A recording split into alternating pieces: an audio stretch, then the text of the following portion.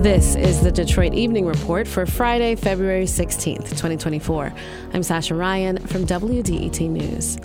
A Michigan State House committee is considering new legislation aimed at boosting the state's film and digital media industry.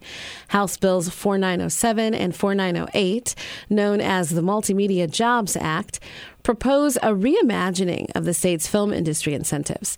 The original Michigan film incentives were repealed in 2015, ending what some considered the nation's most generous state film package at that time. Alexander Page, chair of the Michigan Film Industry Association's Legislative Committee, says this legislation is innovative. We started from scratch. The Multimedia Jobs Act, we looked at other states, what worked, what didn't. We wanted to make sure that we focused on pro-jobs, pro-Michigan, and pro-economy. This is set up as a transferable tax credit, and that means that the tax credit always stays in Michigan and benefits Michigan companies. The proposed act will offer large incentives for productions employing Michigan residents and businesses. Page says he expects a $6 to $8 billion boost for Michigan's economy in the first 10 years if the new film incentive bills are made law. The state's Operation Safe Neighborhood has resulted in law enforcement recovering 571 illegal guns, as well as ammunition and illegal drugs.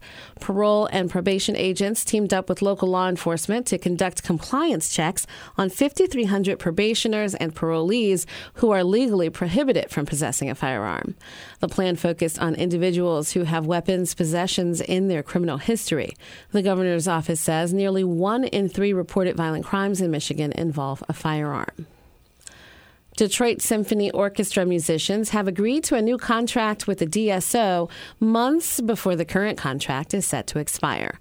The new 3-year contract increases pay 10.9% and makes changes to the audition and tenure processes. The DSO says support its commitment to diversity, equity, and inclusion.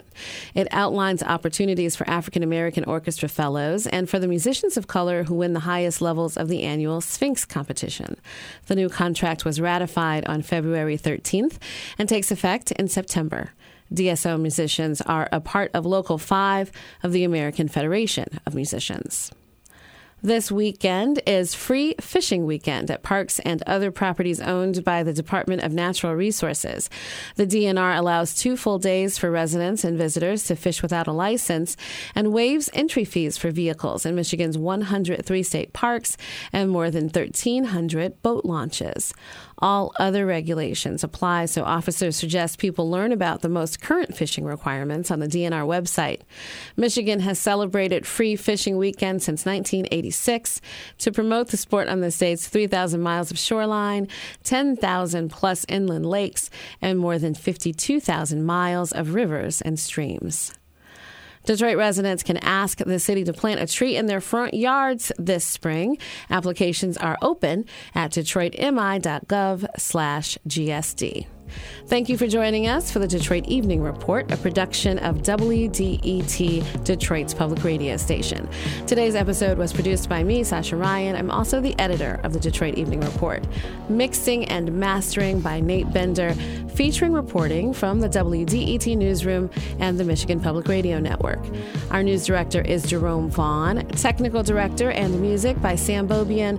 David Lyons is our podcast manager. Our digital editor is Jenny Sherman.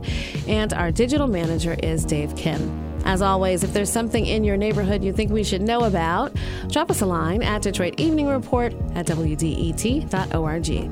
I'm Sasha Ryan. There will be no DER Monday because it's President's Day. Have a good one.